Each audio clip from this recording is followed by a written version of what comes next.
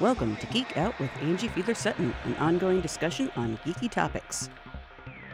In this episode, we continue the coverage of Stan Lee's Kamikaze, 2014 edition. In my last episode, I interviewed Miracle Laurie about her part in the web series Nobility. While I had her on hand, we talked a little further about her work as an actress.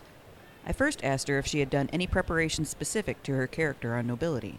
Well, I actually had to do an English accent, which is exciting / terrifying, and Darren Jacobs, who's standing right here, not that you'll be able to know that, he is English, and I panicked, and he had a very stylized approach to our our style of language, because again, we're, kind of an elevated race, we're kind of the best genetically modified version of humans is what the goal was for our race that we're a part of. And so he wanted to create kind of a stylized way of speaking, just very elevated. So he worked on something and he sent us all recordings of it to practice so we could kind of have the same pattern and the same style of talking.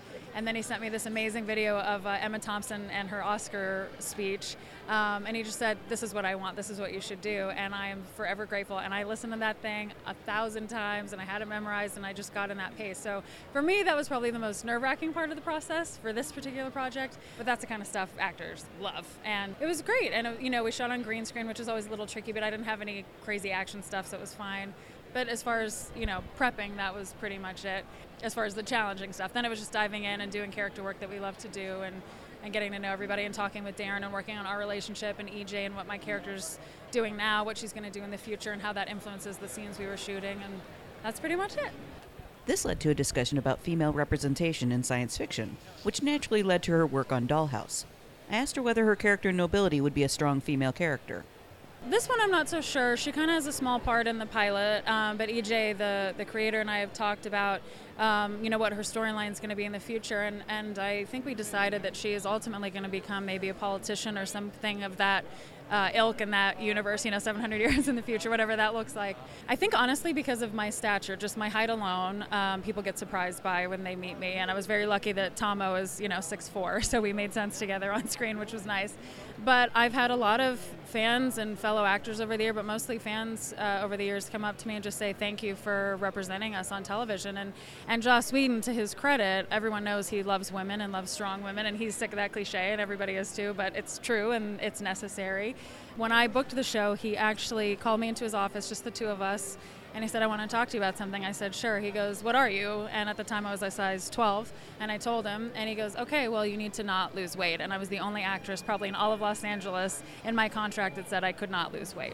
Because he said, I think you're beautiful, and you're sexy, and you're strong, and most women are your size in this country. Most women look like you, and there's nothing wrong with that, and there need to be more people representing that on television, so that's what we're going to do.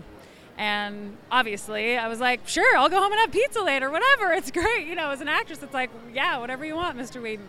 But it was more than that. She was super complicated. I loved Mellie. I love that part more than anything. And she got to be silly and goofy and kind of lame and really sweet and tough, when she got to do the switch. And as the doll, you got to be all different kinds of things, whatever they wanted for you. And going forward, I don't know. It kind of depends on the creators, whether they have that similar vision and that similar state of mind. But it has been and will always be lovely to know that there are people in the world that felt represented on television, and it's a very high place of honor for me. And that's Geek Out's latest take on Stan Lee's Kamikaze, 2014 edition. Next time, I talked with the people behind the new documentary Cosplay Dreams 3D. Stay tuned to Sci-Fi for Me for more coverage of the 2014 Kamikaze Expo. Thanks for listening to Geek Out with Angie Fiedler-Sutton. The theme song is Schoolyard Haze by Jerry Pitkigan, available via the Free Music Archive. The podcast is recorded in partnership with Sci-Fi for Me Radio and released under a Creative Commons Attribution Non-Commercial Share-alike license. Links for more information on all this are available on angiefsutton.com.